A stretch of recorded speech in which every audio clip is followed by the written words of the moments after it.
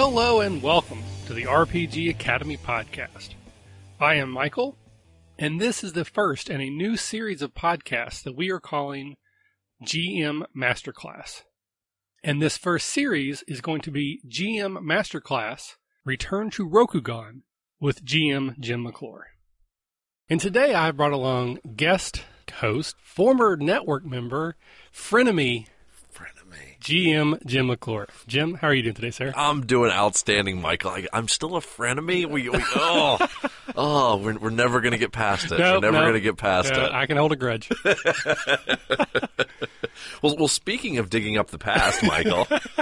Yes, great segue. This is going to be the first in what will probably be, 15 episodes. I assume, yes. It's going to be a very long series where we are going to return to the land of Rokugan. We are.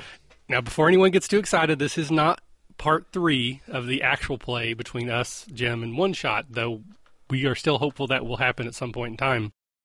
But ever since that first series aired, and then especially after the second one did, people have been asking for sort of like GM theory, talking to Jim about how you designed that game and how it worked with us at the table. And so we are going to deep dive into each episode at a time. There's 9 episodes.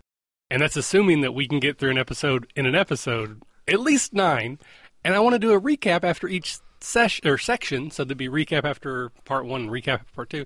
So that's like 11 episodes no matter what, which is also why no one's going to hear about this until they're all done, which could be 2021, who knows.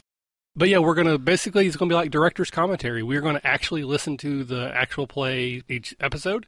And we're going to stop it and talk about points when there's something that we feel needs to be talked about. And Jim says that will be a lot. Yes, it will. So maybe more in the beginning, less than as we go, because we'll be repeating ourselves at that point. But before we get into the actual director's commentary, what do you have to say, Jim, about the process of running the game or about what we're doing here today?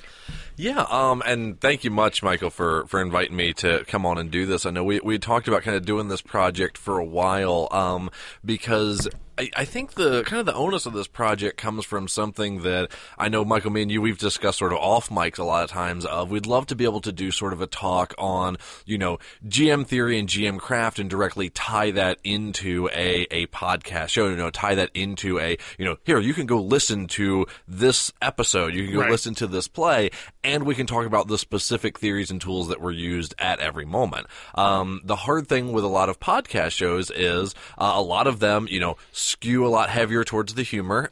So you get into the that was a joke, and we do jokes because it's humor and people enjoy humor, and you can only make that joke so many times in an episode. Yeah. So, the L5R episodes we felt kind of really, exemplified that process that we could really kind of break down some GM tools for it. So I'm really excited to do that, and as well as, of course, to get sort of your perspective as the player perspective, so that we can sort of see both sides as we go through. So all of that is super exciting. I'm looking forward to it. I guess a couple things I would tell people right off the get-go is this is probably not going to be a GMing 101 level series. There's going to be a lot of more advanced theory that we're going to talk about in here, a lot of more advanced things that are going to be discussed within this series, which I am very much looking forward to. But I do always like to preface, this is not the one like, I want to GM my first game, let me listen to this and get the tips and tricks. That's what, of course, the RPG Academy has a lot of. Multi-ENnie nominated. Multi-ENnie nominated RPG Academy. Never. And then next year it'll be Tri-nominated, and then we'll just keep going, right? Yeah. I eventually want it to be, I'm the same way that people feel about Ken and Robin now. We get it. We get it. Good show. Yep. But, so that's, I wanted to preface that, this is a specific style of game that was run. This is a pre-planned story. This is a pre-planned narrative. This is not a game or a game that was run based on sort of collaborative world building like a lot of like the Apocalypse World types games are. So this is a very specific style of game and a GM style that's being run, and we're going to essentially present the tools behind running this style of game. I always like to preface this by saying, I'm no way endorsing this is the only way to run a game. We're merely saying this was the style that was used in this game, and here are GM tools that were used sort of throughout it. So one of the things that I we talked a lot about collaborative world building. In fact, we actually recorded an episode last night, but again, this will probably come out in 2 years. But anyway, about collaborative world building. And as a player, I actually don't mind railroads at all, as long as I have freedom within that railroad to do what I want. And I think I exemplified that in this game, is I was constrained by your world, your guidelines, but I had a lot of freedom to go inside of that however I wanted, which made it fun for me. Now, the system that we played in is L5R. It's kind of its own beast. Is there anything you would like to say about that particular game or setting before we actually jump into the episode? Yeah, L5R, for those who don't know, haven't listened to the series, or aren't familiar with the game, just to tell you a little bit about it, and we're going to get to show our first GM tool right here from the beginning, but L5R is a game that's been around for 20 plus years, owned by AEG, now sold to Fantasy Flight, and Fantasy Flight nixed all that 20 years of story. I'm still not bitter! No, it's fine. But there is a large, rich history behind this world. There's 8 major clans that all have long stories. They have long characters. There's locations. There is so much history and setting in this thing, almost to make it an unapproachable game.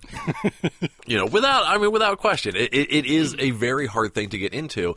So when we first started talking about this, and doing it for the One Shot podcast, which then started, and of course doing part 2 in the RPG Academy, one of the big challenges, and something that a lot of GMs face, is how do you get people into a rich history setting? How do you get people, you all, Michael, Caleb, and James that played in this first section, you're not going to read 700 pages of lore like what I've read. I did make you read like 30 or some. Yes. I did homework for that game. Yes, there was required homework, which I appreciate, because that was before I was a podcaster. Now that I'm a podcaster, I'm like, if you were to tell me to do homework, I'd be, no. Or actually, I'm thinking back, I would go, sure, and then I show up on the day, and I'm like, all right, what's going on? Yeah. I'm sorry, I can't read. What? I'm embarrassed. I won't tell you. That's why I play games where I roll dice. I don't have to read. So one of the tricks right off the beginning that I found of, if you are going to get people into a large setting, what you need to do is you need to be able to give them a foothold. You need to be able to give them a foundation for a place to start.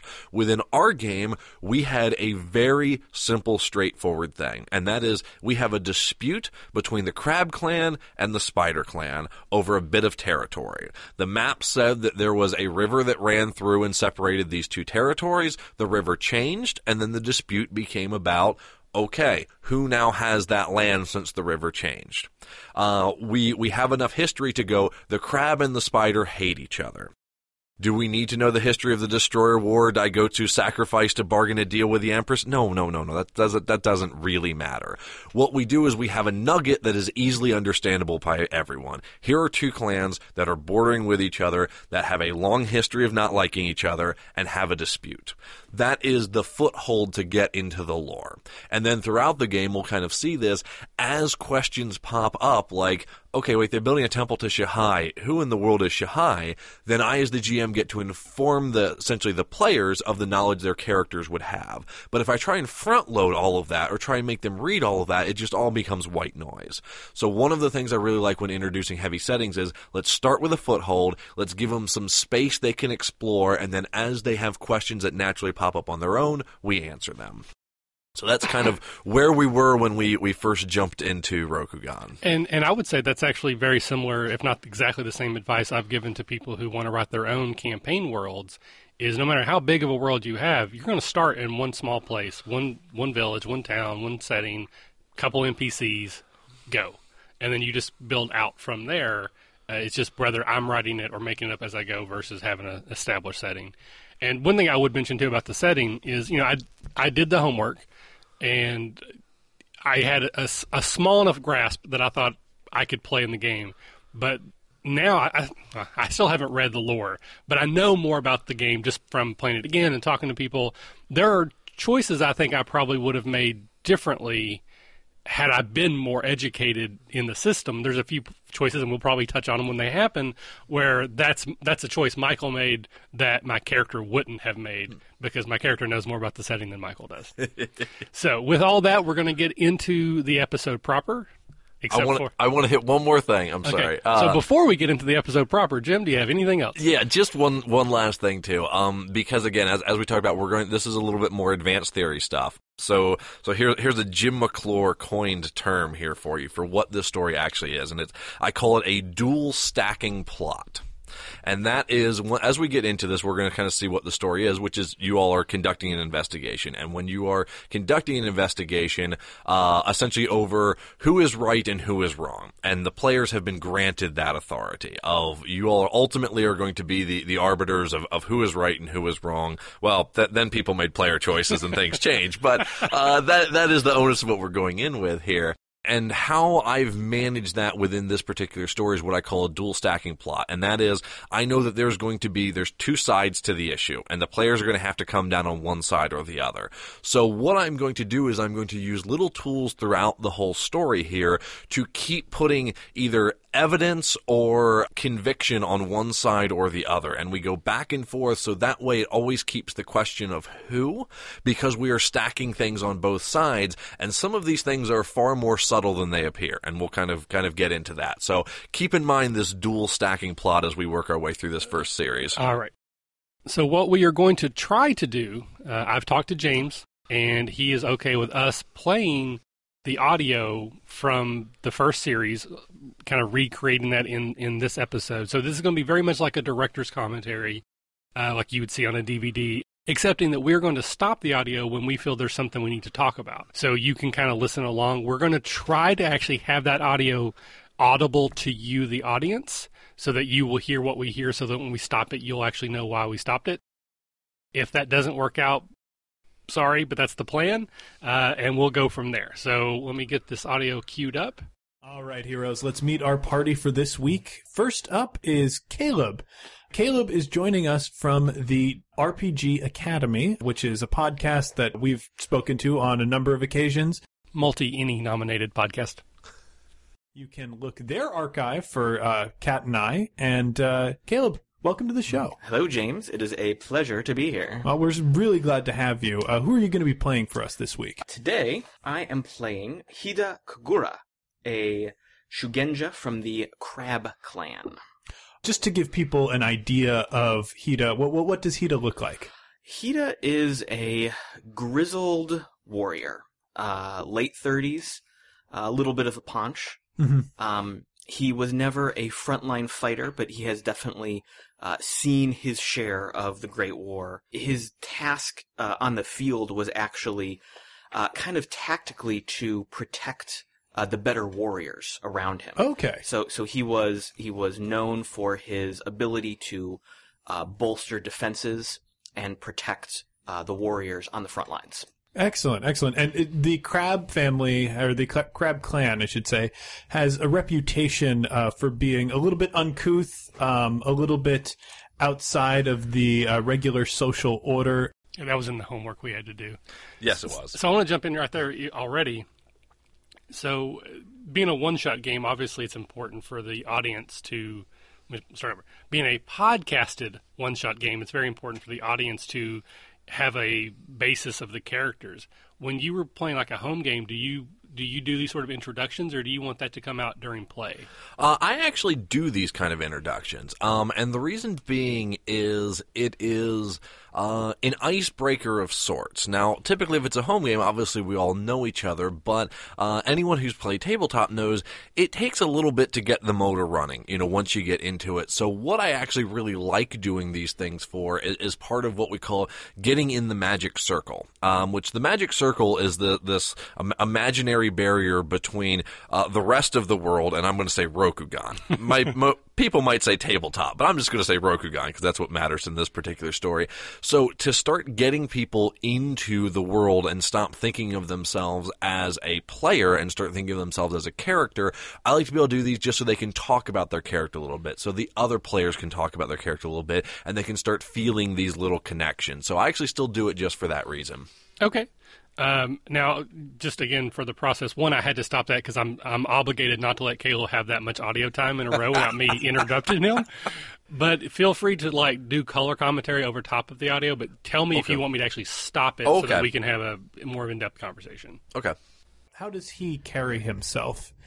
Hida is the very classic, always suspicious old man. Mm-hmm. He's always sitting with his back to the wall. He's giving people the eagle eye to find the danger before it happens. Right. So he's probably going to be a little less polite at times because he's checking people out to find the bad guys. Which definitely falls within the lines of, how the crabs operate. Everyone's a bad guy. Yeah, exactly. Other than the crab. Everyone is a potential vessel for taint. So... And we've gotten past our first taint reference without a laugh. We're not going to make it the whole way. Or were there dark forces at all in your past that you faced? Clearly dark forces, as when we get into it. The Great Destroyer War, the cult from the South, yes. Wonderful. All right, so you not only do you have the 1,000-yard stare of a man who's seen war, but also a man who's seen crazy demon monsters. I have definitely seen the effects of the dark taint and the mutations it would create. He probably expects every single person he walks by to erupt in some sort of tentacled, fanged horror. Perfect. I love the way his character develops throughout this series, too. Let's move on to our next guest, who is also from the RPG Academy. Michael, welcome to the show. Thank you, James. It's a real pleasure to be here. Really excited. I'm super glad that you guys came out for this. Oh, thank you. Who are you playing for us this week? I'm going to be playing Haruma Shimabuku. Oh, that's right. You placated to the GM. As part of my... So for those who don't know, Jim and I studied the same form of martial arts, Ishinryu Karate, which is an Okinawan hard style. Yes, it is. And it was created, developed by a man named Tatsuo Shimabuku. Yep. And when I could not think of a name, I went to the only one I knew. That would be him. And actually, Tatsuo means little dragon. Yes. And I tried to find, I went online, it was like, tweeting out, like, can someone give me the translation for a little crab? Because I was going to have that be my first name. Nice. And I couldn't, no one was able to give me a concise word that I could use for that. But that's what I wanted to use was little crab, because as we'll get to, I'm a very short crab. So yeah, my character was very much based off of Tatsuo. Right. Political favor, I guess, as a child, I was sent to school with the Spider Clan, which in the setting that we're playing exists. And I'm kind of a man of two worlds. I came from the crab, but I lived with the spider, and now I'm not really welcome in either. And I'm small, especially for a crab. I actually have the disadvantage that I'm small in stature. Okay. And I constantly try to look for ways to prove myself. So I'm a little overeager to get myself in danger to prove that I'm worthy of a samurai. So jump in there as well. So that's one of the things where when you were asking about characters, before I knew anything about the story, and even before I knew anything about the Spider Clan, my first thought was I like the idea of my character not growing up where he's from. And you were very excited about that. Now I know why. I was. Yeah, but at the time I was just like, oh, cool, he's buying into what I wanted to do with the character. And that's one of the things where I don't think I played Shimabuku the way I described the way I was going to play him.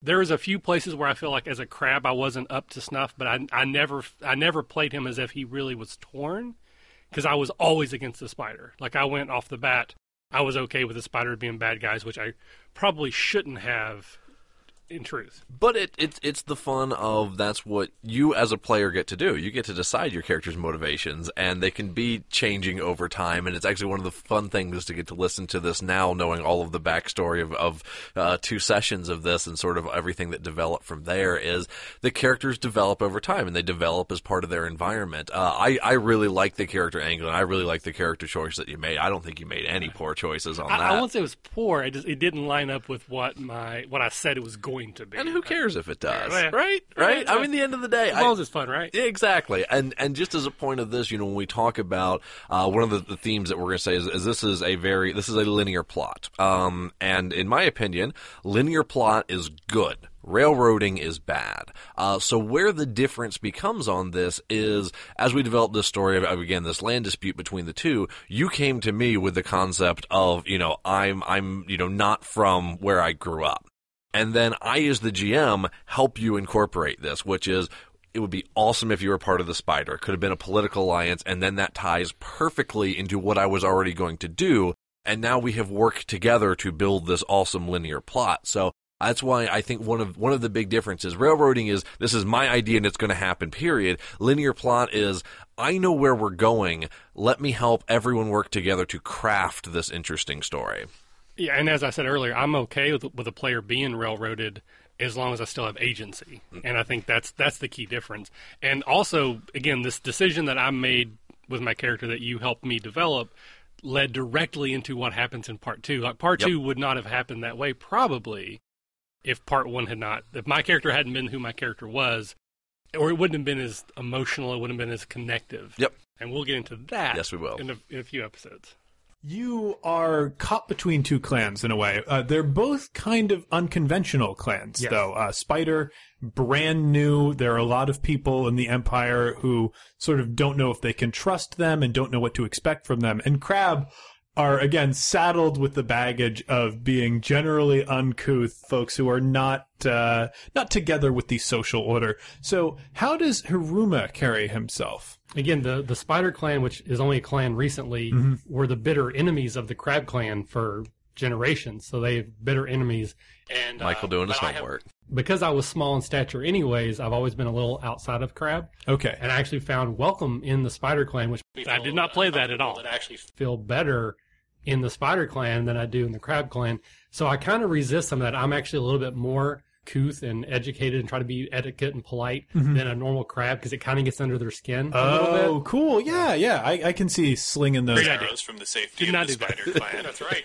And how old is your character? Because you're a bit younger than most of the people that we're going to be encountering. Correct. And certainly, Younger It's than the Ida. whole Yeah, I just old graduated Muhammad my Ali schooling, so joke. I think I'm a Muhammad 17 Ali or so. joke, right? Okay. Every fighter's So got a plan until he not gets quite punched in grown the into your face. body, and, Every you role may player has a not, plan with until he that rolls small his first disadvantage. dice. And for some reason, I have lost my Wakizashi. We will find out exactly why at some point during the adventure. All right, we need to talk about that. Okay, real hold quick, on. just because it's funny. Okay. No, do you remember? No, actually, what happened was when we were doing the character sheets prior to doing it, that's right. you had didn't- forgot to write I down. forgot to write it down. Write down Wakizashi, and you go, "Oh, I forgot to walk down Wakizashi," and I literally just being an asshole. I was like, "Yeah, being Jim. Yeah, that's." I don't like those words being synonymous, I guess, but we are where we are today, aren't we? I went, "Okay, you don't have it." And it was just a fun little thing, almost more, I think, to build rapport between me and you, because this was the first time that we were meeting each other of like, hey, just go with it. Like, I want you to have that philosophy of go with what's going. You forgot to write it down. You don't have it. Wink, wink. It's going to be good if you go with it. And you absolutely did. Yeah. I am looking forward to that so much. No greater sin. And before we move on to the person GMing this adventure, I actually get to play this week because there is somebody approached me who is perhaps the greatest L5R fan that I have ever met in my life. And this is a system that a lot of people talk up. I hear good things about this game from everybody. Who's Greatest played game it. known to But mankind. this Guy insists that it's one of the greatest games ever made, so I know we're in for a treat, and we're going to get the full effect of L5R. So my character for this week is Miramoto Kumo. He is a member of the Dragon Clan, and he's somewhat of a young samurai. He was brought up in the warrior family, the Miramoto family, and he has trained in the famous Miramoto two-weapon style. So, how much influence did you have over Miramoto? Was that James's creation, or did you work with him so that it fit? Like the fact that he's, a duelist, and that's like, was that somewhere in the back of your head? Kind of yes and no. Of course, it's always hard to remember exact details going back this far. But although I just remember that specific detail about the Wakizashi. the Wakizashi. But no, James he wanted to play the dragon. When we looked at in L5R 4th edition, it's set up really well.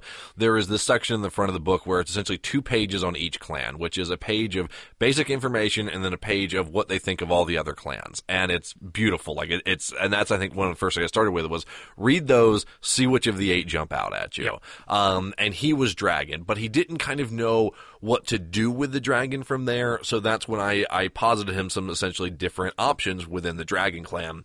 And he really took towards their specialized 2-weapon fighting style, which that's very much wrapped up in their dueling. So all of that sort of came about organically, from him once he said, hey, I'm interested in the dragon. And then I kind of help him back out with, okay, here are the interesting things that make the dragon unique and different. Like, I think we make the joke later about how they eat their mountain tuna.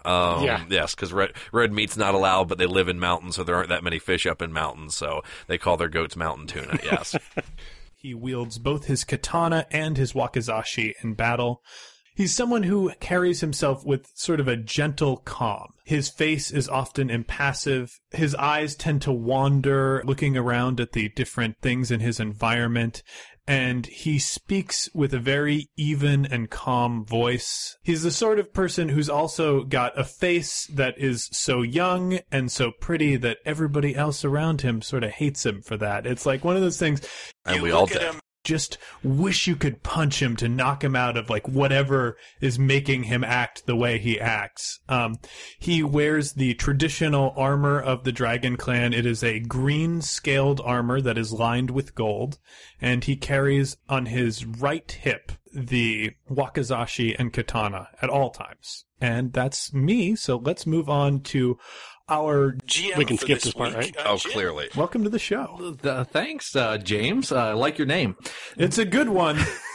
I like it when it's stretched out. That makes it, it's more official. Wow, we were antagonistic from the first interaction. Introduction, I'm sitting there going, can I ever live up to that kind of expectation as world's #1 L5R fan? There's going to be a lot of people that are going to disagree with that statement. If you disagree with that, write into the show and challenge Jim to a duel. Absolutely. Using reflections. I get to choose the weapons. But no, I am And you get to choose the place, the location, and time. Up to 1 year from now, absolutely. Otherwise, it's stalling. My name is Jim McClure, and I'm associated with the Roll20 GM Academy, of course, on Roll20 that we service there, helping GMs to become better GMs. And I've been talking with James, and he asked me to come up and run a nice little L5R one-shot here for One Shot Podcast. And for those that don't know, L5R is a samurai feudal Japan-based system, although a mythical version of it that takes place in a country called Rokugan. And of course, all of our players here today are going to be playing samurai in this culture. Now, for those that are familiar with L5R, you will know that there is a large, rich history in L5R and a lot of events that happen. Now, as I am the only player that has played L5R, we are going to simplify a lot of this to make it accessible to everyone, because again, there's really a lot to it. So to give you a background in the story and the time frame that we are playing in, a few years ago was the conclusion of the Great Destroyer War, where this cult from the south came north, busted through the southern wall of Rokugan, where the Crab Clan protects and has protected since the beginning of recorded history, and the Crab Clan was completely decimated, destroyed outright, and they needed the help of the rest of the empire to fight back these destroyers. Ultimately, they won the war and saved Rokugan, as it were, but part of the alliance that was needed was with this group that lived out in the Shadowlands. And they have now been allowed to come into the empire because of a political dealing with Empress Awiko, and they have been given an official name called the Spider Clan. Now, the Crab and the Spider Clan do not get along at all because they have literally been fighting each other since recorded history, and now Empress Awiko has decided that they are a recognized clan and permitted within the empire. Adding to the stress, they've been given the lands of the Shinneman Mori Forest, which border the Crab territory, and there have been numerous territorial disputes, and we are going to be engaged in one of those today. And that is in the Kanzi province, which is a province that is now both shared, which I made by up, the crab not and by part the of spider. L5R canon. An issue has arisen where the river that divides the two sections, on the north half, the spider, on the southern half, the crab, that river has now changed and flows in a different area. I made up the and river, now there's too. a contested of who controls the new area. Canon is not Bible. That is the situation that we are walking into. We have, of course, Haruma and Hida, who are members of the crab, who have been sent to help resolve this dispute for their clan. And from the north, we have Mirumoto, who has been sent by the Dragon Clan because the Empress has given the Dragon Clan special permission to oversee all matters of the spider, which that decision in and of itself has caused a little bit of tension. But he has been sent down on his very first assignment for the Dragon Clan to also help mitigate this dispute. And with that, we will get into our story. So one of the things I wanted to mention here that's somewhat unique to L5R in settings of similar nature, that when I normally play D&D or a role-playing game, and someone says, well, you can't do that because the king says you can't, I'm going to be like, who cares? Right. I'm going to do what I want. And you were very clear that in this game and the culture that we're in, that is not acceptable. And any samurai who was so casual with following those type of orders probably wouldn't be a samurai very long. So when the Empress Oiko says it's Tuesday, no matter if it's Friday, it's Tuesday at that point. And within the system itself, of course, this isn't a L5R 4th edition review podcast, but it does mechanically reinforce that. I don't think it shows up that much in the audio here, but essentially if you were to do something like you described, Michael, of like the Empress says it's Tuesday and you're like, no, I know it's Wednesday. Like I've been watching the calendar for like 20 years. Like it's Wednesday. I'm watching Golden next. Girls. It comes on Wednesdays. Exactly. You actually would get a loss of honor, which is a mechanical thing that happens in the game, and lower honor actually has negative connotations to your skills. So you become less powerful mechanically by doing these type of things. So it sort of reinforces through the role play, yeah, you gotta play this way. This game is demanding to be taken a specific certain way. So perception is reality in Rokugan. Yes, and I want to touch on just a couple other little points here, because there's already some interesting stuff that's happened. Sure. As I mentioned at the beginning, we're doing what I call a dual stacking plot, okay? Ultimately, you all are going to make a choice between A and B, okay? And I want that to be a difficult choice for the party to make. So we already start with some subtle things. The party did not arrive together. The party arrives separate because I want the party to have different ideologies. This is, again, a very subtle thing. I'll be pointing out a lot of different subtle things. But if I want the party to not be 100% cohesive, I, as the GM, need to set up situations where the party is not 100% cohesive. So we've got two members that are coming from one clan. We've got our third member that's coming from a different clan. And I do not start them together, and they don't even start in the same scene together because I want a difference. I want a little bit of divisiveness between the party members, and we're literally setting that up from the beginning. Okay, so Hida and Haruma. You have traveled far from your particular lands closer to the wall where all the reconstruction has been happening, the new buildings and all of that. Your daimyos have told you of this dispute that they want you to go up and settle. Haruma, you're being sent specifically because you have experience with the spider, and more so than with experience with the spider, your school was only a short distance from where this territory dispute is. And you, in fact, are very familiar with this river, and just through the explanation, know exactly how the river changed course to adjust the land territories, and you are being sent to assist in that regard because you have very specific experience with it. And Hida, of course, you are being sent on this mission because you have understanding of the magical world, and specifically of some of the abominations that the magical world has produced. Because on top of a territorial land dispute, there have been numerous reportings of strange activity, creatures, perhaps even Oni, some dare say, in the area. So they needed someone with... That's what we call foreshadowing, kids. magical talents to, while we're overseeing the land dispute, also look into what else may be going on. And the two of you all come up on a road, and standing in front of you are two other of your fellow crab clans.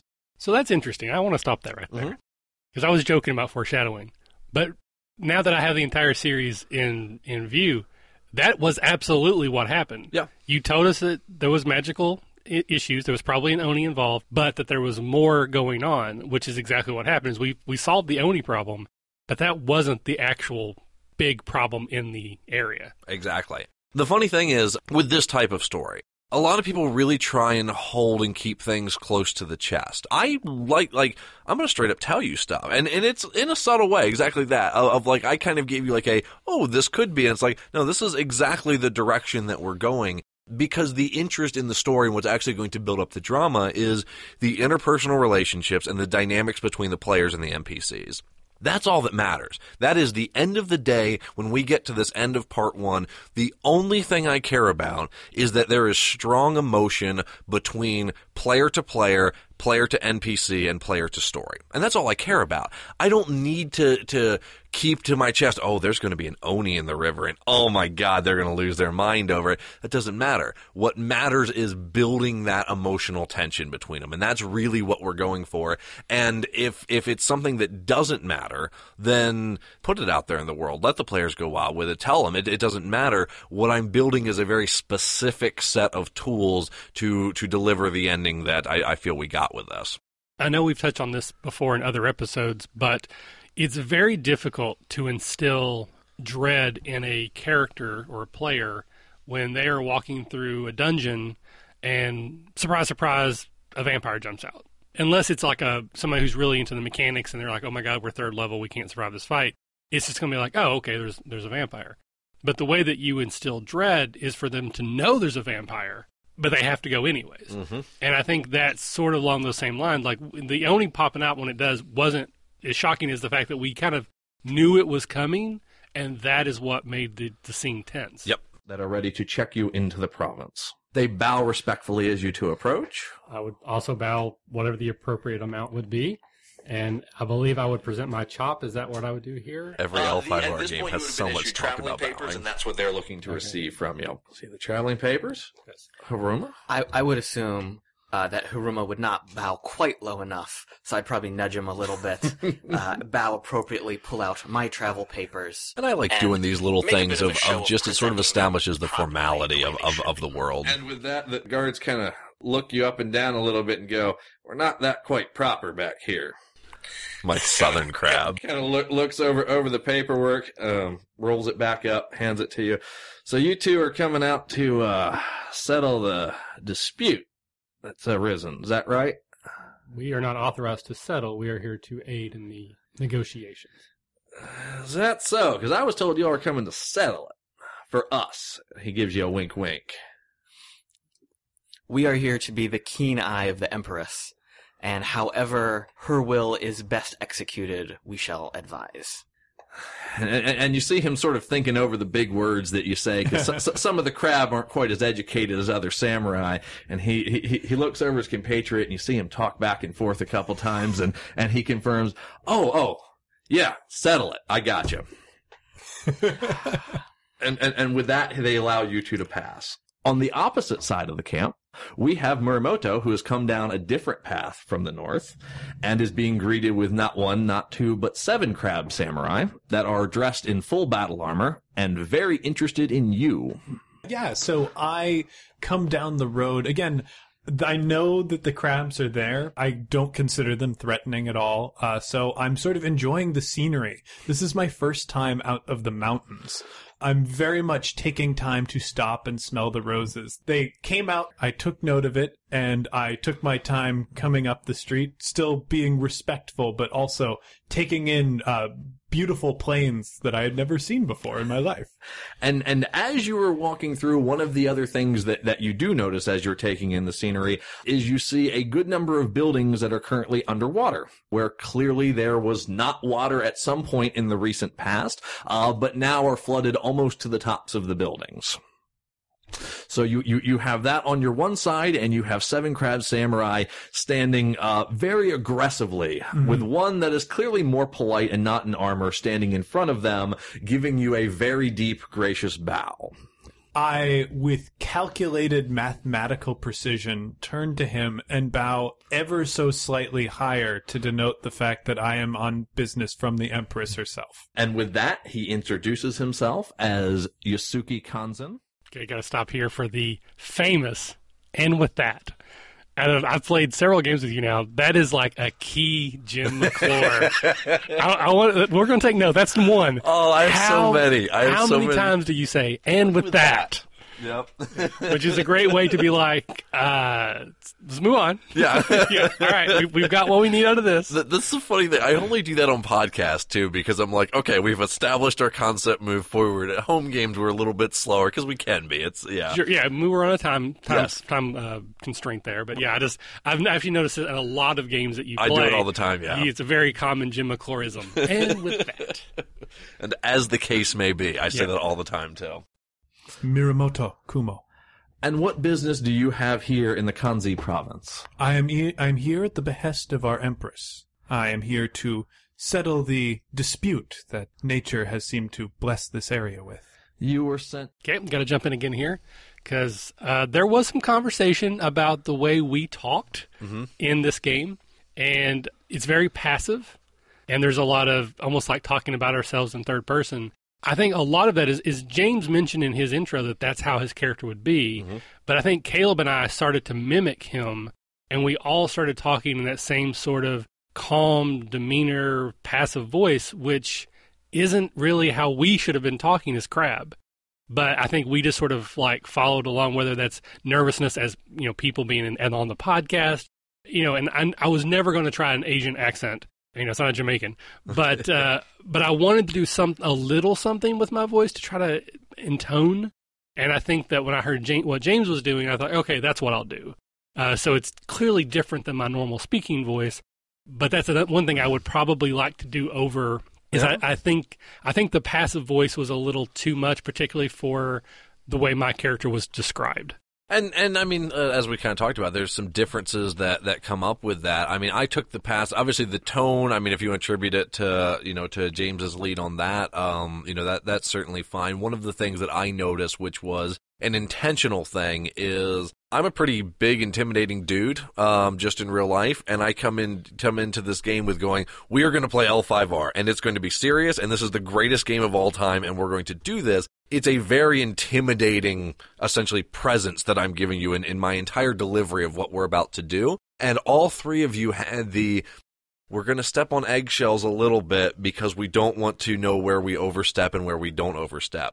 That was intentional, and I loved it because it makes you approach situations different. We'll get this into one of the later episodes where you actually say, if this was D&D, I would have ridden the body down the lake swinging a sword, you know, and that's an entirely different game. Still a fun game, but an entirely different game. So I, to a degree, reveled in I'm like, oh, these are intimidated players. I'm not going to do anything to ease that intimidation at this point. I want them to revel in it. And I really enjoyed it. I think it actually came out very well because we did. Good.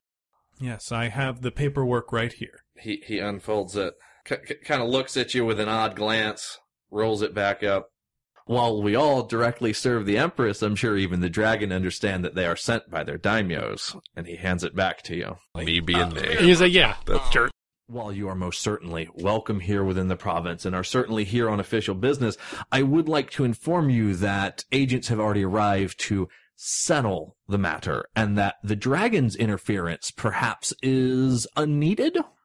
We would be happy to accommodate you before your return trip. Okay, I was going to see how far I let it go because I wanted a little recap these introductions, and with that harsh language, I feel like we have to do it. I'm a real big proponent, you're going to see it in these stories, of no wasted motion, in that we are here to tell a very dense story in a very small period of time.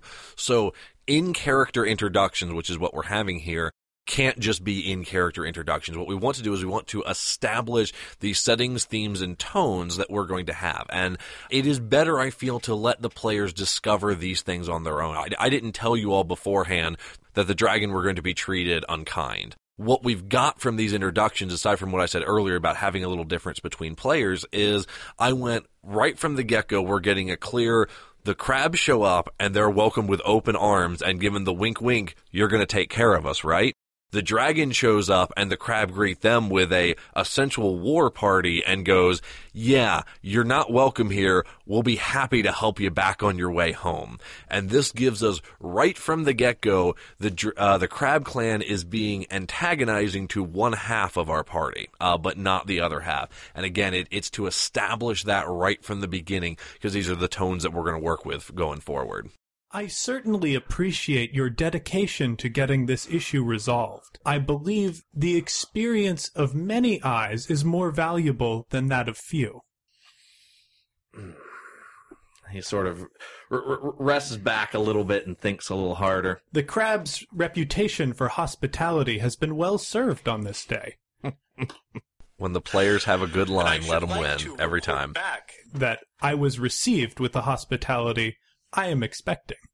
And I would hope that you would accept that responsibility and understand that the hospitality that we provide you should be seen with a keen eye, and that not all others involved in this would offer you the same hospitality. With that, Miyamoto, let me show you to your quarters. Indeed. And with that. And As Hida and I are walking past the guards, I will look over and say, I'm sure that you are familiar with the 7 virtues of Bushido. Are you familiar with the 8th? It is silence. And we already have a little player antagonism to each other. You're experienced. Very advanced stage. Very advanced stage.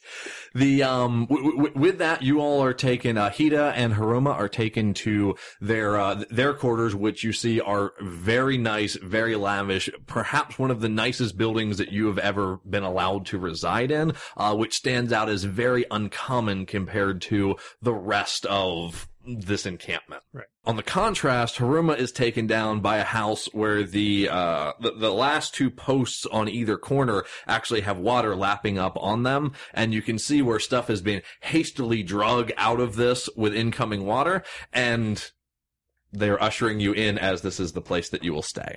With that, after a few moments of you all getting your supplies together, getting your bedrolls together, setting everything up, you all have had, Haruma and Hida have had, assistants, peasants that have been assisting you in it. You have been relatively unattended to, Miyamoto. You are come and gotten by an assistant, an actual, a Crab Clan samurai that says the local lord and daimyo Yasuki Fujito is welcoming the new guests at the Saki house, to introduce you all to the new area. And he would appreciate your attendance there. Just a little thing on that too. And this isn't even just podcasting. I do this at home tables as well, and that is, 2 points on that. One, of course, we set up the locations that you all were housed at. This is another little thing that a lot of times people go, okay, what's your establishment? What's your house look like? What's your, et cetera. Part of the reason why I like my linear narrative and to be able to control these things is I want the themes that I'm trying to come across with applied at every step of the way. I want it to feel real. The dragon at this point feels very much an outcast. I was met with a war party. They don't like me. They want to send me home. They put a house that's on the newly formed river that might flood at any moment, while my other companions were set up in the the quote unquote penthouse of the place. That really establishes those things. So just another little flavor thing. And then the other side is, oh my goodness, skip over the boring parts. It was, okay, you all are set up. There's nothing that's going to happen. The next thing that happens is in the Saki house. So, you all set up your bedrolls, you do this, assistant's got you, boom, and you go to dinner. In a home game, I maybe would let out a little bit more roleplay than that, but if we want to tell a tight narrative, let's keep it focused on what matters. And if it doesn't matter, just hit the fast forward button and get to something that does. And I completely agree with that. That's how I try to run my games as well. But one thing I would say here is I feel like this is probably an L5R thing, and I may be stepping over. Mm-hmm. But like in a traditional D&D game or other role-playing game, you probably could use like some servants as like information gathering. But I feel that like in L5R, peasants really aren't part of the story. And it would be, I kind of feel like it would be difficult for us to get valuable information from peasants because you want us dealing with people that could have an influence on us. And just the way that L5R is designed, peasants don't do that. Right. So like, again, I hate to use D&D every time, but in a fantasy game where maybe the person who takes me to my room, like the porter, I give him an extra tip. He might tell me who's interesting in town or, something about the game or the place that we're at, something that could be useful. And in the L5R, I don't think that's ever really going to happen. Yeah, and it's sort of intentionally kept away from happening. Within the fiction, the peasants have the sort of they kind of live in constant fear of they are considered property and they can be just killed at any point. So if they were to find out that, oh, this peasant gave you information about who else was there, even though there's perhaps nothing at all wrong with that, his daimyo might go, I don't want my peasants giving information. Oh, you're a squeaky chair. Let's go throw it out in the burn pile. Exactly. And that was kind of my views that's right. In that particular type of game, it absolutely makes sense to skip over that. Yep. In a different type of game, there might be some interesting things that could be mined from that, which since this was a different game, we get to the interesting stuff. And that's actually an interesting point, too, just to touch on that as well. Where people get information from is also very important in the story. As we talked from the beginning, what I'm trying to cultivate here is an emotional engagement and emotional tension with the other players, the NPCs in the story. If it's not one of those things that's important, I don't want it occurring. I don't, it's not interesting. It's going to cloud what I want. I want you getting the information from the NPCs that I want you to have important attachment. And this is the linear plot side of things that's what I want to occur because I can apply it in certain contexts to make you all as players feel a certain way. And we're certainly going to see that as we go along. So that's a really interesting point. Well, there's a conservation of energy. Yep. Where if you introduce an NPC who does give me information, that's another NPC that I might want to go back to, talk to, have a name for, where if you think of like an action TV show, someone who gives you information is probably important to the story later on as Bingo. well. Yeah. I'm sure no one listening to this has ever had a story where they made an NPC who was supposed to be nothing turn into a main character. Yes. And that's how it starts. Yes, just don't introduce them. Yep.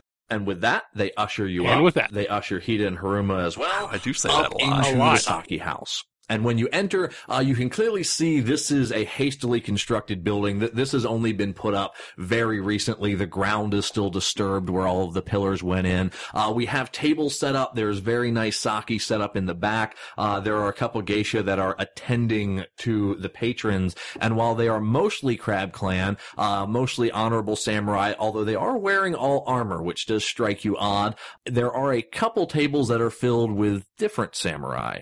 Samurai in dark armor. You clearly see Mons that Hida and Haruma you all recognize as Spider Clan Mons. Morimoto, you would recognize it from your training, but it is certainly the first time you have ever seen these. And they usher the three of you all to sit down at a table together.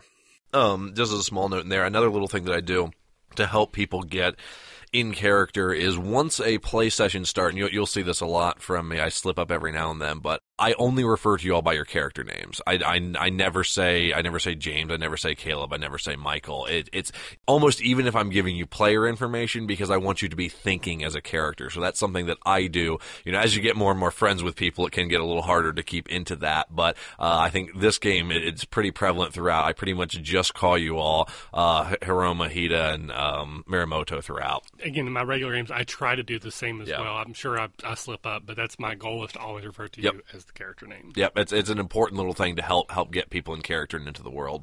Looking at these samurai, do they all look battle hardened? I know that everybody here is definitely in armor and they seem like they would be ready to fight. Have they been fighting? Aha, so you would need to make your investigation roll to see Now come the rules and mechanics.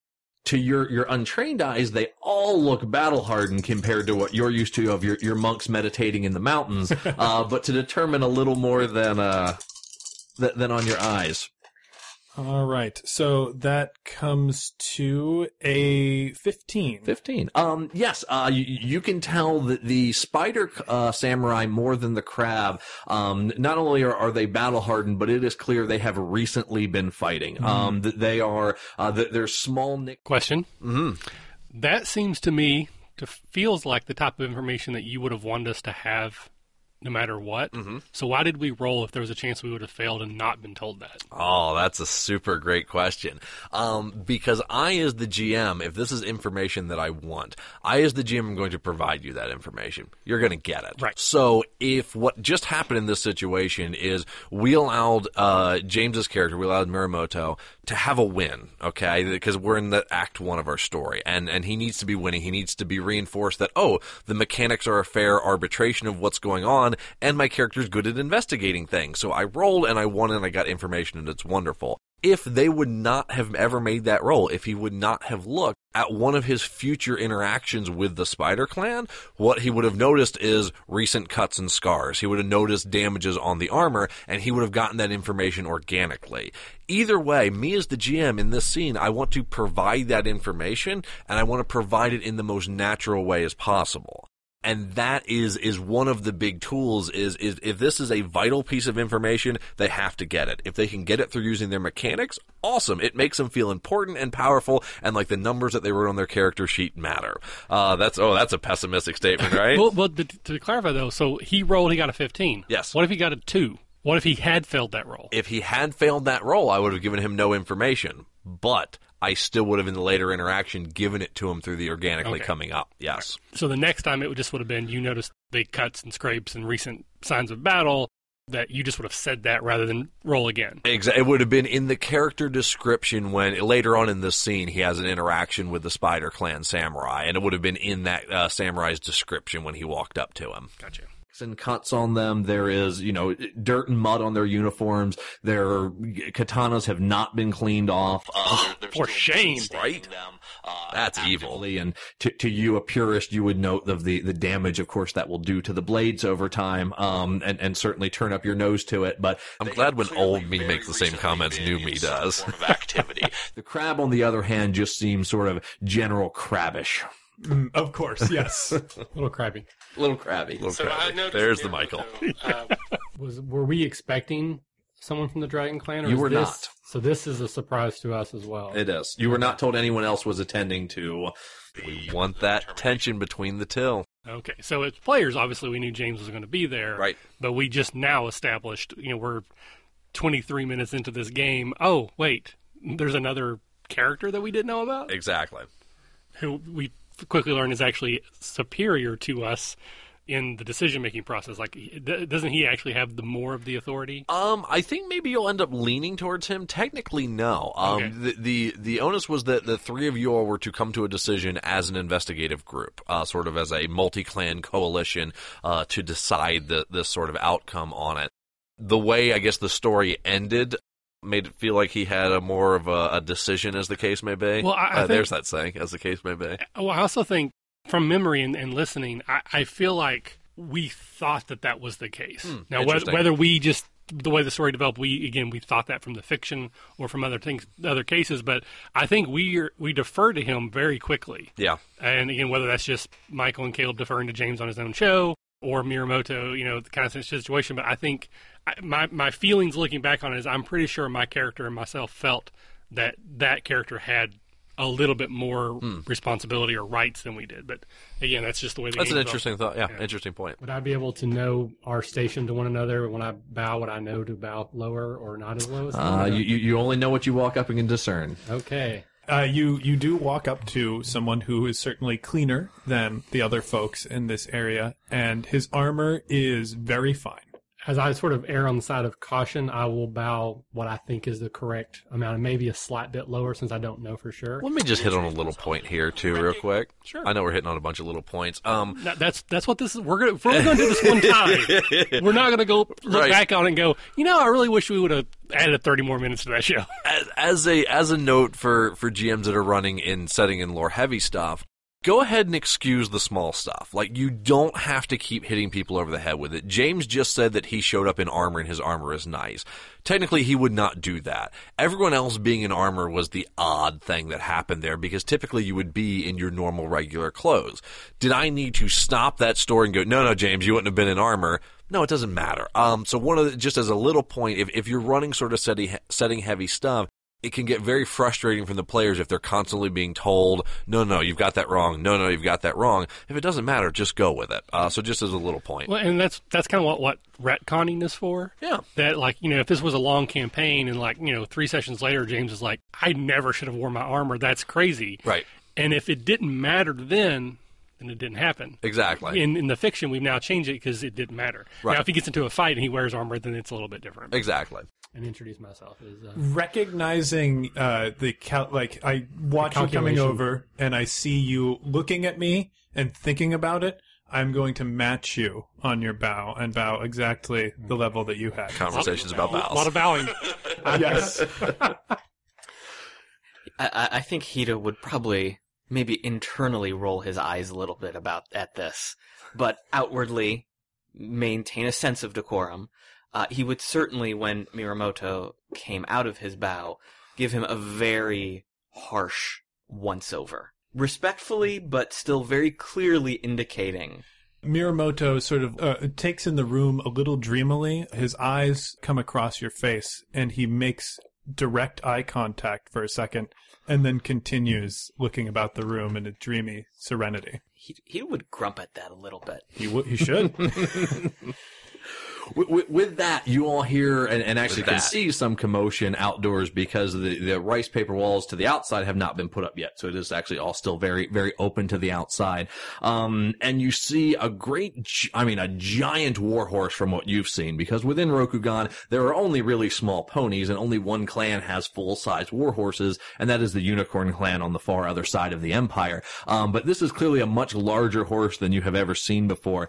And sitting on top of it, So there's a just small point that had we been very educated on L5R, you wouldn't have needed to explain that Unicorn Clan are the ones that have horses. We would have been like, why the F is there a giant horse here? Right. But we didn't know that. The audience didn't know that. So that's a little bit of tidbit. That's, again, building the world as you go. Exactly. Because if I would explain that to you all beforehand, we're like, none of you are playing a unicorn. Who cares? What's important is, whoever's walking up has something that the rest of the world doesn't have. It must be important, unique, different, what have you. And it became relevant in that moment. So yeah, it's a very good illustration of sort of describing the lore of the world as it becomes relevant from our little foothold. And the other key thing, which is something I try to do as well, is you didn't have us roll for that. There was no roll history or roll knowledge. Because our characters grew up in this world, we would know that. Same thing applies to a retro fantasy game. If there's a mark of heraldry, there's a good chance our characters already know that. Yep. Unless it's ancient or arcane, then you don't need us to roll to know if we can, the third, Viscount was so-and-so. It's just, you know that. You grew up this world. Exactly.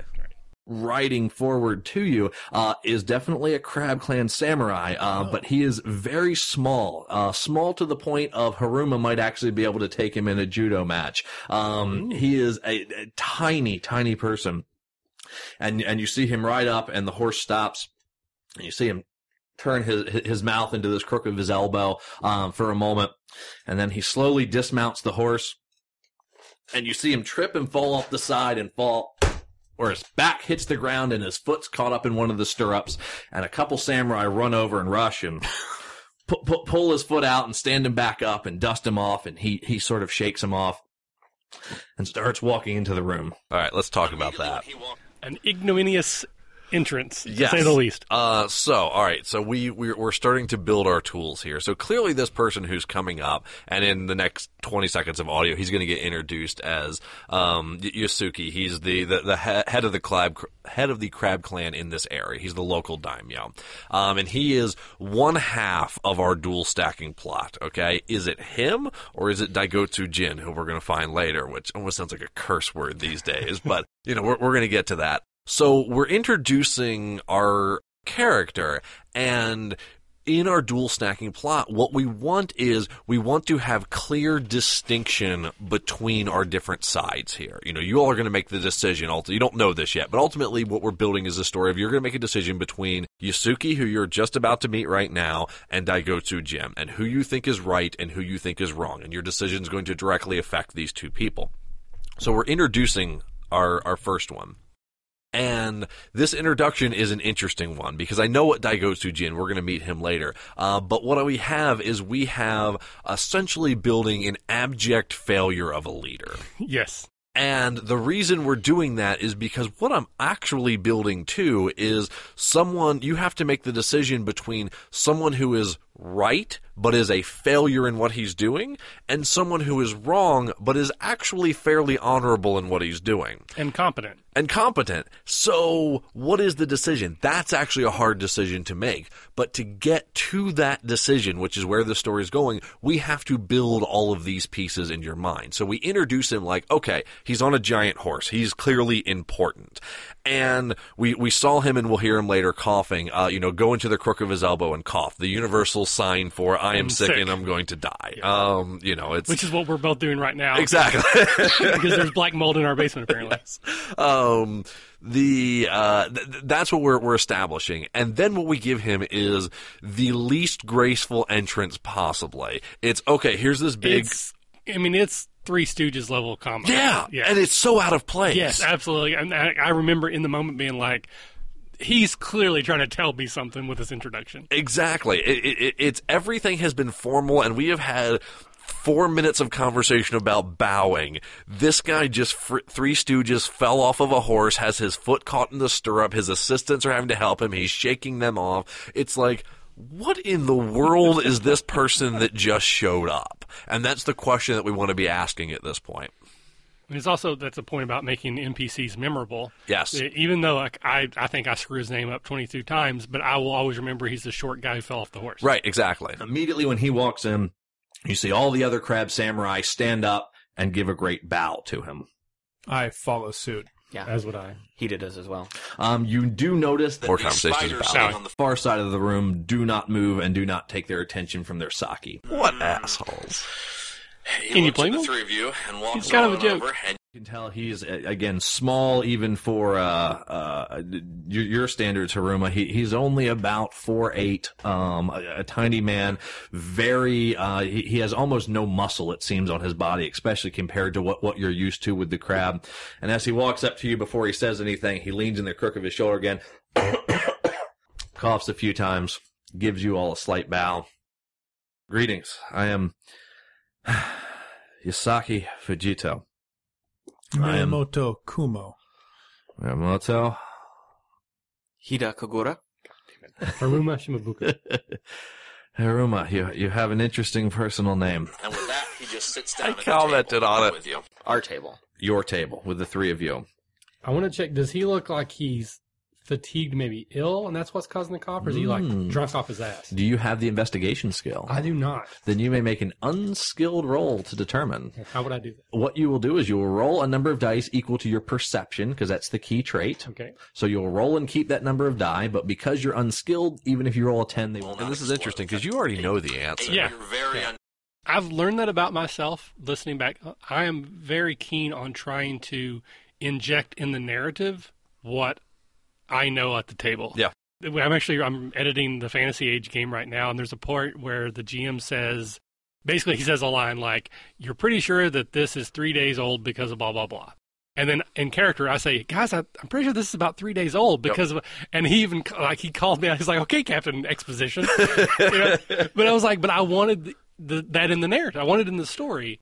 So yeah, so it's the same thing. Like, I wanted it to be in the story, even though I knew it, or to know that I don't know that, because I don't want to role play like, well, I clearly know he's the bad guy, whatever, if my character doesn't. And I think that's a good player point because I've played with you, of course, off mics many times too, in games, and that's something that I see you do, and I see a lot of people do. I do it some too.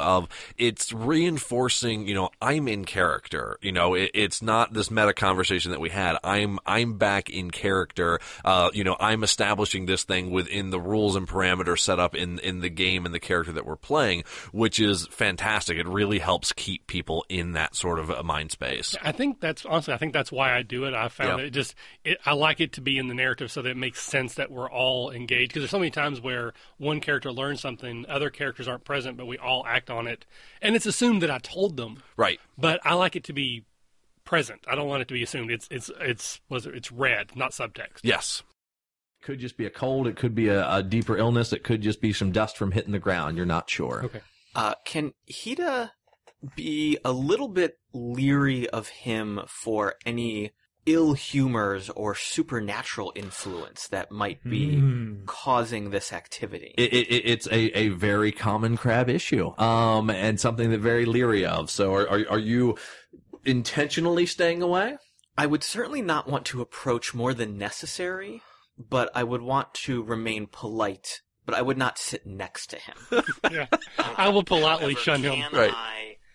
I maybe use some of my spell knowledge or lore knowledge to get a sense? What lore do you have? I have Shadowlands and Theology. Absolutely, you may make it lore Shadowlands to see if he has any sort of presence of corruption. And just as a note, while he's making that roll, it's something I do as a GM real quick. Of when I asked him what lore he had, I'm actually looking for something to give him. I'm not looking ever to like go, no, you don't have it, or I want a specific thing. I go, what do you have? Because I want to justify it happening. Always let the players, do their thing.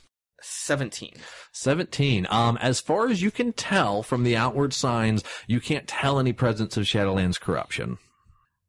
I think I would have a slight sense of ease, but not calm and relaxation. I would be on my guard, especially with so many spider around here.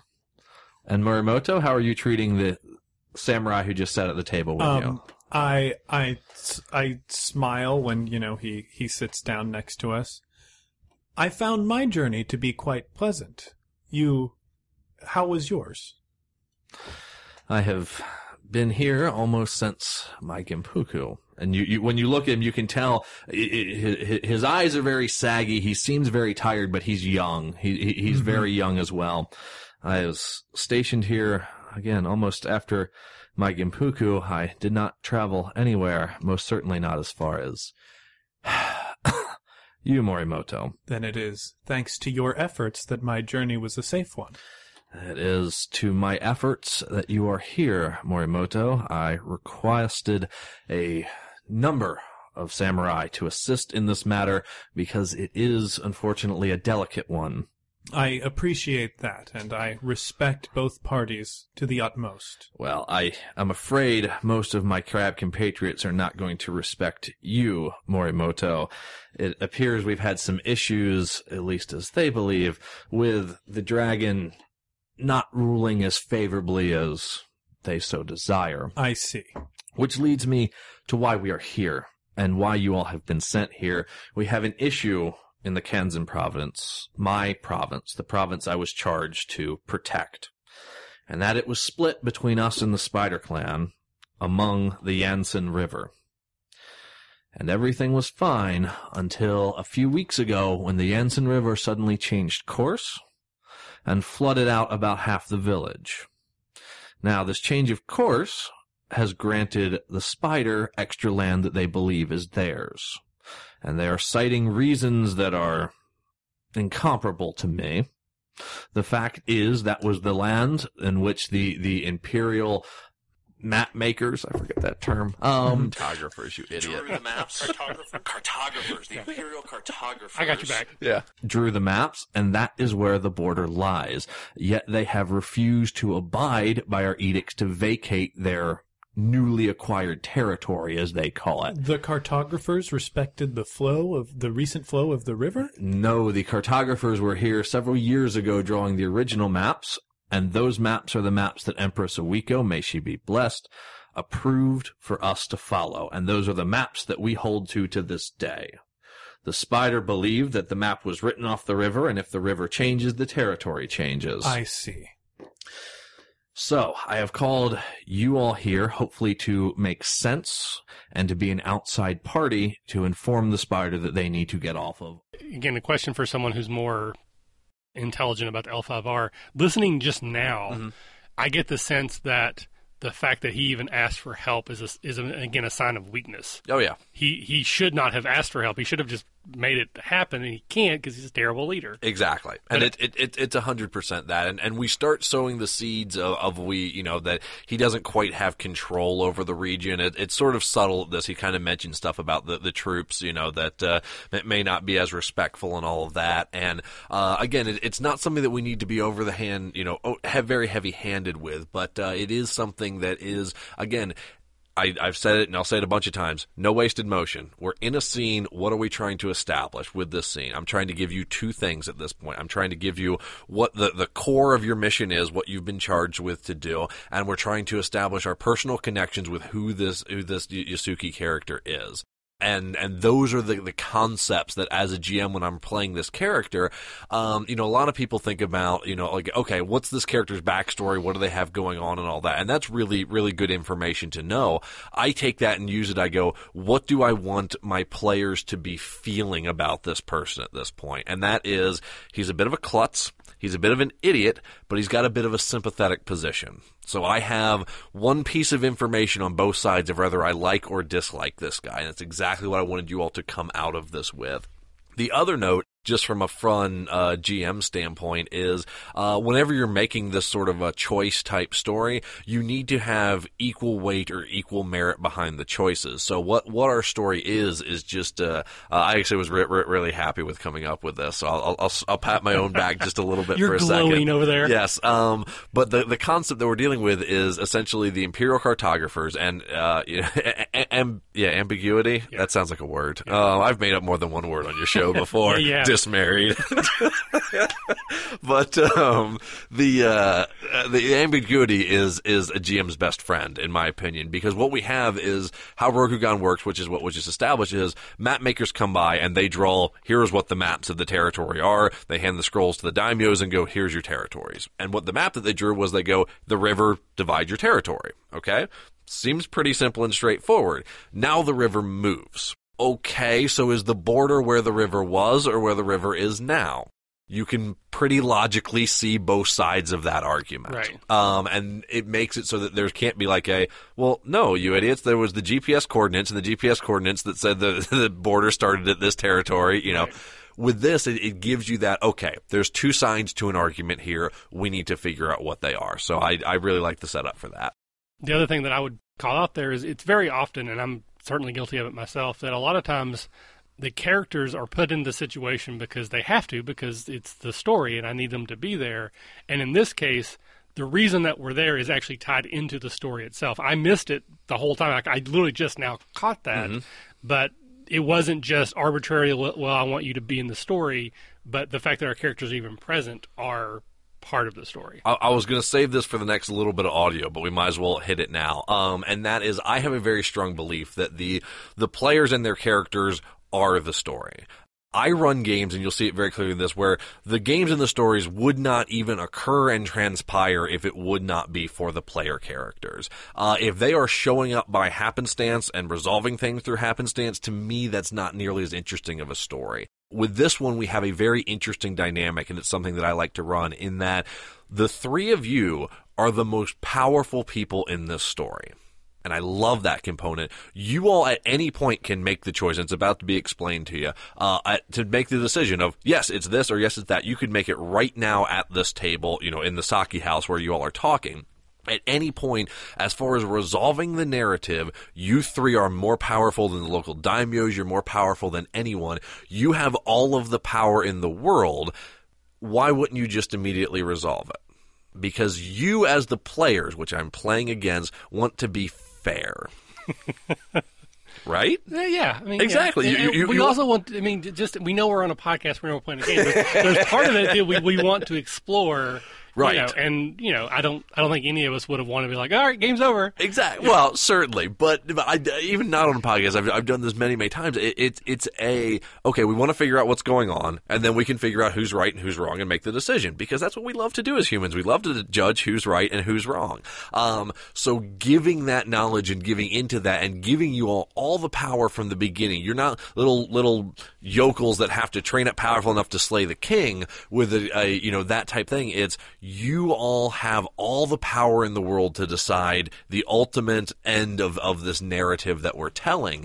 You don't necessarily realize that 100%, but it's there, and that puts you all in a very interesting dynamic of people are going to have to go to you, and you're going to have to go to people, and I love the way that plays out. So that's a dynamic that Jim loves to do. Of a lot of times the players are the most powerful in what matters. There's other aspects where they're not the most powerful, but in the core narrative, they're the most powerful people.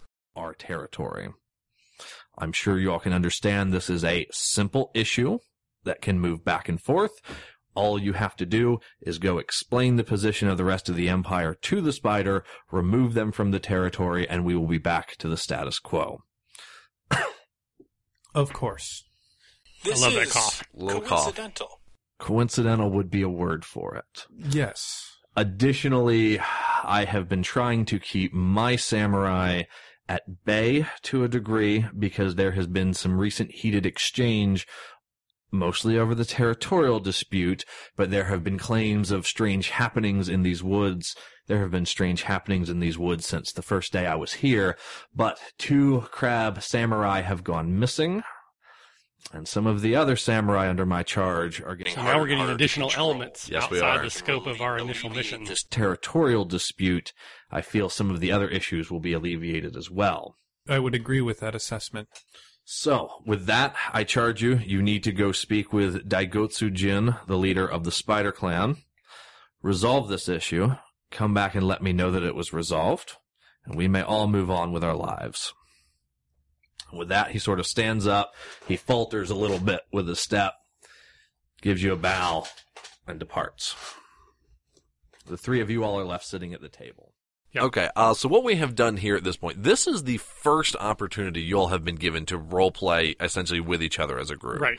And that's a very intentional thing because I have now given you things to role play with.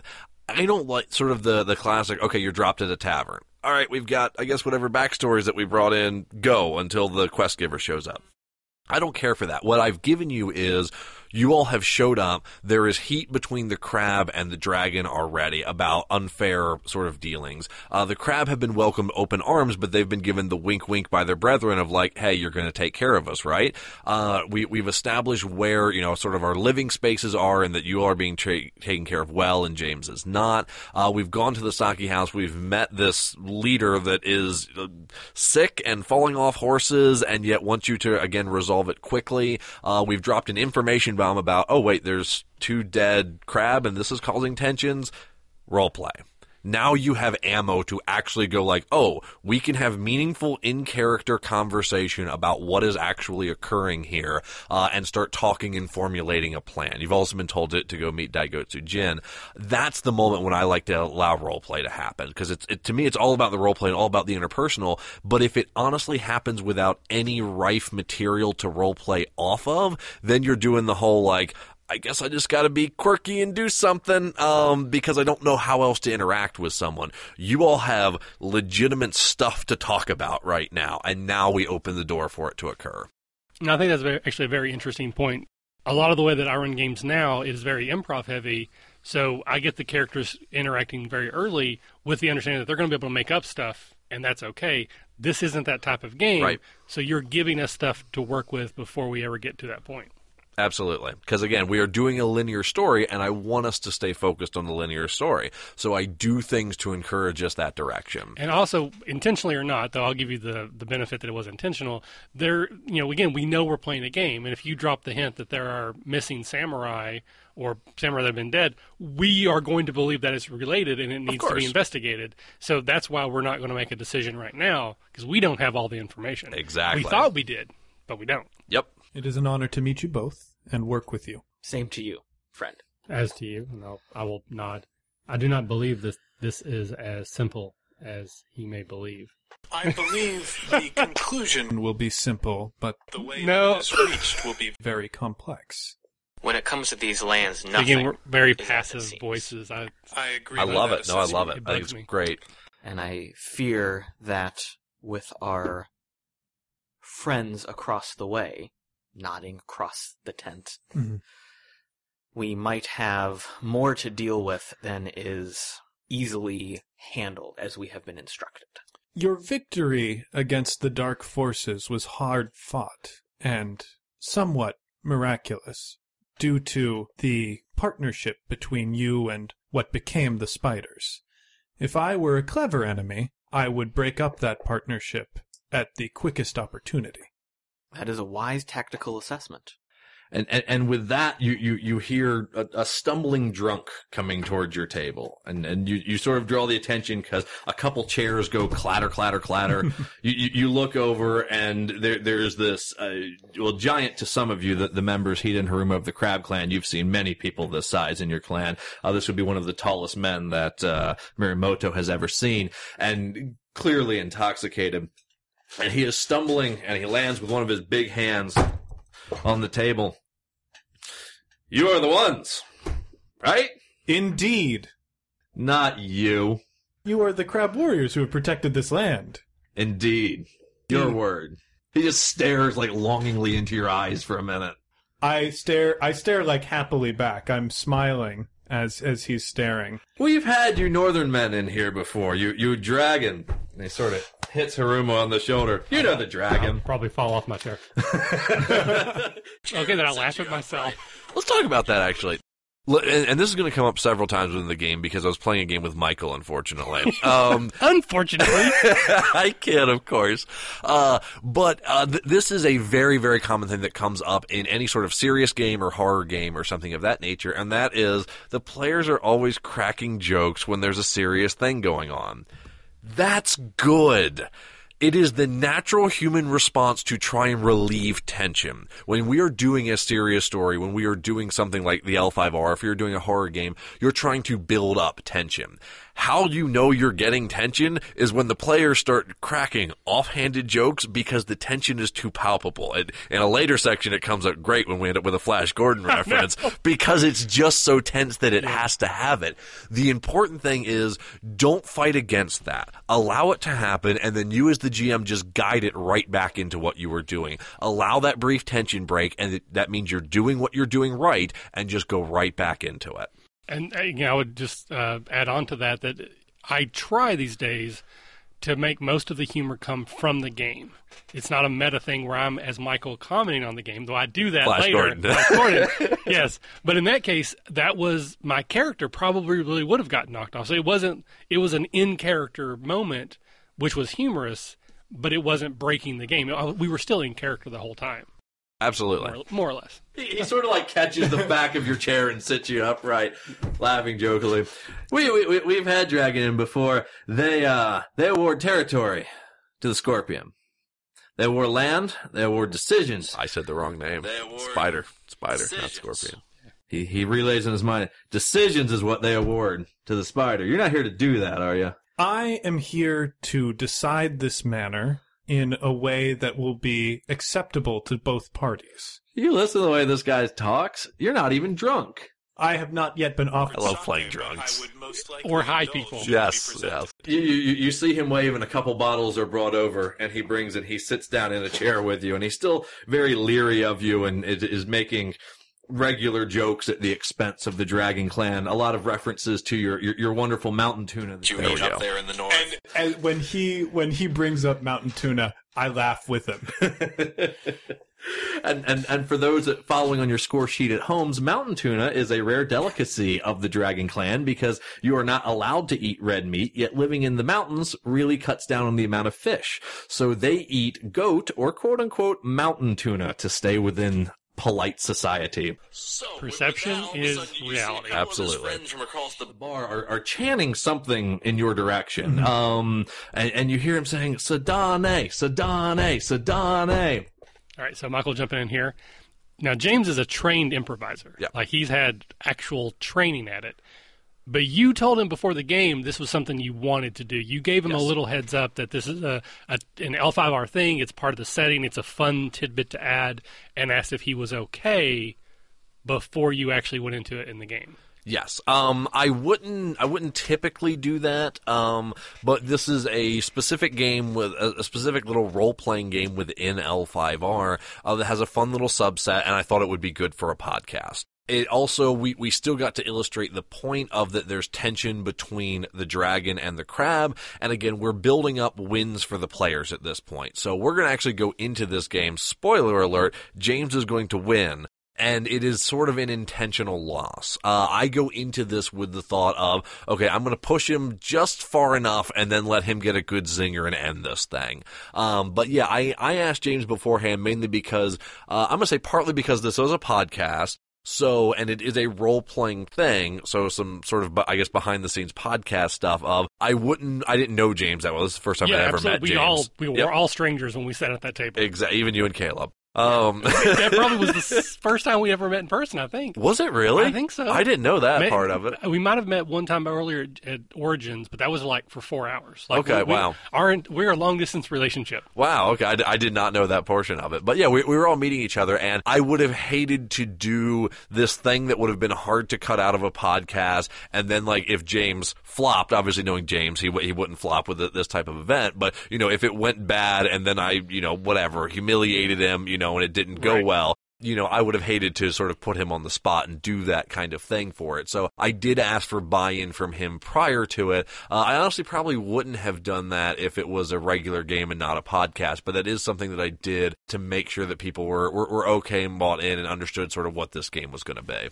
So I would actually kind of counter that, that I think it's okay. That even in like an established home game, if I'm going to do something that's going to put a character on the spot or put them in a particular or potentially particular difficult situation, I absolutely am okay with saying, hey, just so you know, there's a good chance at some point tonight you're going to be put into a decision. Are you okay with that? And give them a little bit of time because it's a great moment to shine. It turns into a great moment. And I think having a little bit of a heads up makes it sell better. And obviously, again, we're trying to do an entertainment podcast.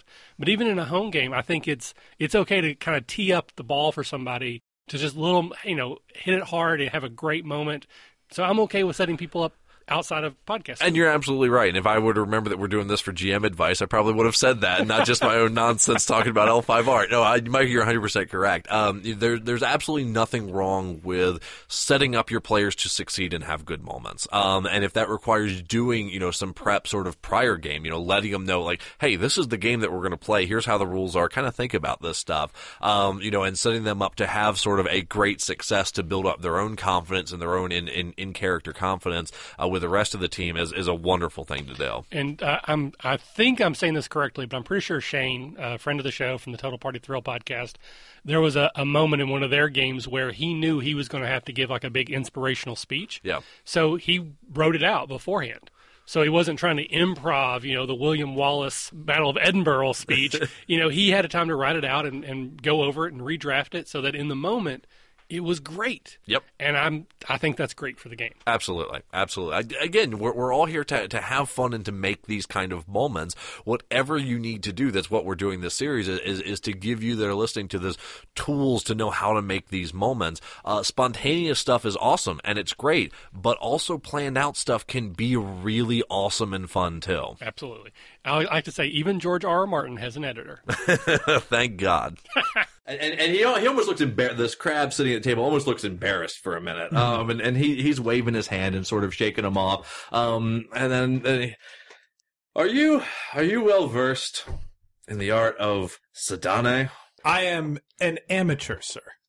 We should play a game. I am willing to indulge. Wonderful. And again, for those of you who are following along at home, Sadane is a traditional game that is played where two samurai will stand in front of each other and either an object will be selected or they will use each other and take turns giving polite insults to them.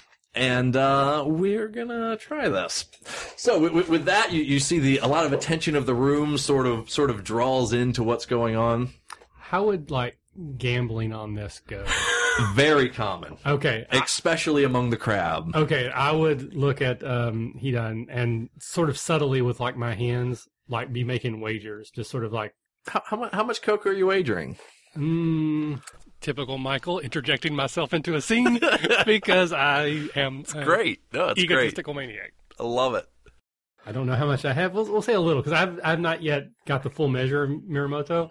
So I'm going to start by wagering It'll be one game. It'll be done back and forth, and then a winner will be chosen when the other cannot think of another insult. Well, I'm thinking sort of like almost like in a horse race, like it'll go back and forth. Like Fair enough. You know, like as they go back and forth, the wagers might change. Fair enough. So this type of gambling is acceptable gambling, and expected. Gambling is honestly a good pastime. It's an odd tradition within Samurai of they enjoy to gamble, but they are forbidden from taking part in commerce. And money holds little value. And that's why they enjoy gambling, because money just doesn't mean anything to them. Pastime of theirs. So with that, they clear out a couple tables, and the giant crab standing on the other side of you. He stumbles a couple times from side to side as he's trying to get his bearings together. And he looks down at you and goes, "It's a good thing that the dragon tend to dye their hair black because it covers so much of your attractive face." He laughs, like he throws his head back in a laugh about that, and stands up and presents to the room. "Observe, this man is a paragon of the crab. Such broad shoulders and such tiny feet." I don't even understand that, but I like it. Back and he looks. I suppose that there's a reason that the Great Wall to the north you built was so much shorter than ours. It must be much easier for the dragon to see over. Indeed, and it is so good that you built your wall so high to not offend dark forces with your stink. And it is abundantly clear that you must keep your peasants busy, as the clothing that they have dressed you in is a clear labor of their efforts. And it is very clear that very little labor goes into the clothing made around here. And you see his face is starting to turn a little bit south, and the sake's taking over him a little bit as he kind of stammers back and forth and thinks about it. "Well, if I would have looked as good as you, I guess they would have promoted me to empress."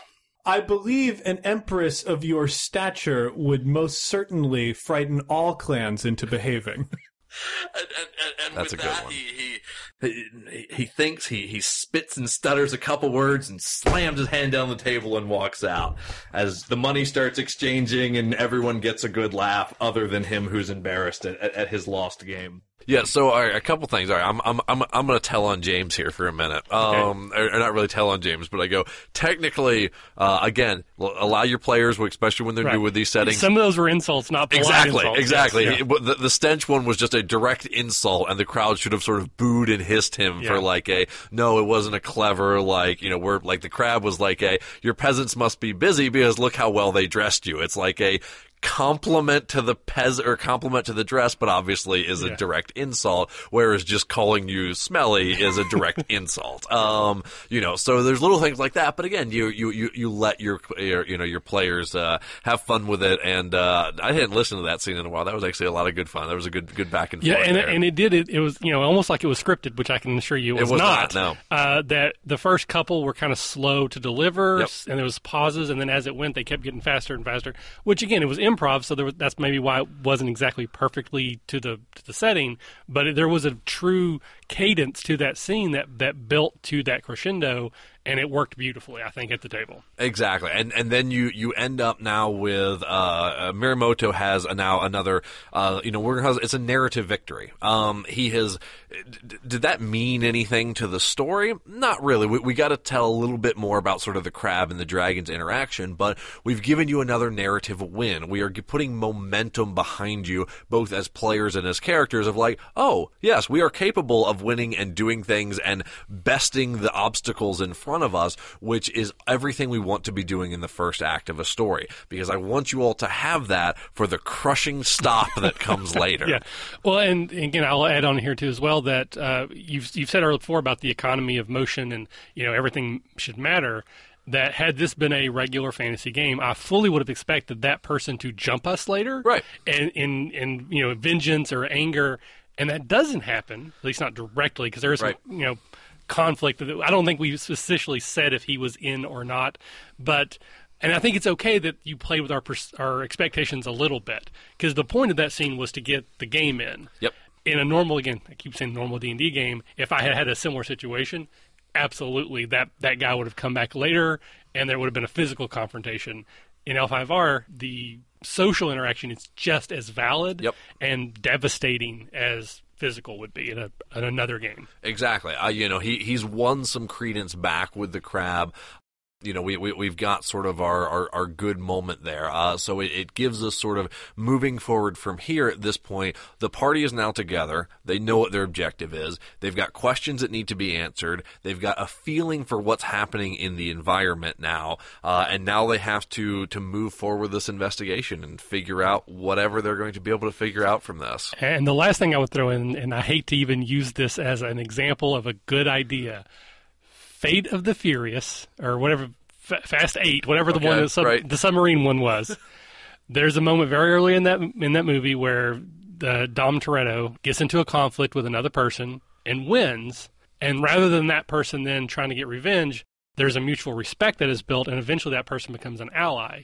That is a way to play with those expectations and would be a very valid way. And again, it doesn't really come out here, but that could have also been a good scene later if that crab actually came to James's side because you fought with honor, you bested me, you are worthy of my respect. Absolutely. And an interesting tidbit kind of going forward is within I'll give you sort of, maybe we'll do these at the end of the episodes, of the GM's mind and where the story is going. Okay, well, we're kind of this, right. I mean, this will be the end of this part. Right. It'll be part one, but I mean, do you want to do it now or do you want to do it at the end of? Well, I'm just going to kind of give like an update of it because it's going to change throughout, which is the interesting thing. In my mind, I'm building this linear plot and this linear story. And at this point in my mind as a GM, I know what the ending is. And here's what the ending is. The ending is a duel between James's character Morimoto dueling for Daigotsu Jin against Haruma dueling for the crab. That's where the GM's mind is right now. That is the narrative that we are building towards. And as I say, these are going to change almost every step of the way. But that is where my mind is right now of the dragon's outclassed from the crab. He's going to ultimately align with my spider. So we're going to end part one of episode 1 here. These are going to be lengthy. They're going to be involved. Hopefully you will get entertainment and education from it. I will use the word, this is going to be a GM masterclass using the L5R games between One Shot as well as RPG Academy. Each one we're going to break down. Each one you're going to be able to hear the director's commentary and then with our thoughts added in. Hopefully for those of you out there who want this type of experience, it could be an elevation of the way that you run and tell stories in your games. So this has been Michael. This has been Jim. And we will see you next time.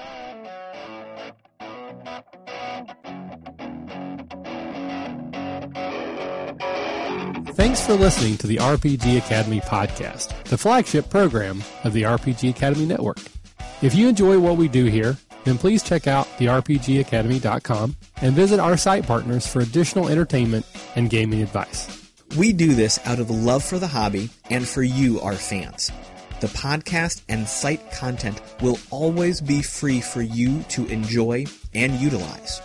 But we do have expenses related to the show. If you'd like to help out in any way, please visit patreon.com/therpgacademy and check out the rewards we are providing for your monthly pledges. We use all funds that come in to improve the show and give you better content and quality. And if you don't have the coin to spend, don't worry. You can still help us out in many ways. You can subscribe to our show on iTunes and or Stitcher Radio. You can leave us a 5-star review. Also, if you clear your cookies and you visit Amazon or the Drive-Thru RPG site through our portal, we get a small percentage of what you pay, and it doesn't cost you anything extra. Just like any RPG, our site works best with open lines of communication. We love talking with our listeners about everything. Please contact us with any questions, concerns, and comments that you have. We also love to hear feedback and experiences from your own games. You can email us via podcast@therpgacademy.com and reach us on social media, such as Facebook and Google+, at The RPG Academy. But Twitter is usually the fastest way to reach us. You can find my favorite co-host, The Caleb G, at The Caleb G. And you can find my favorite co-host, Michael, at The RPG Academy. Thanks for listening, and as always, if you're having fun, you're doing it right.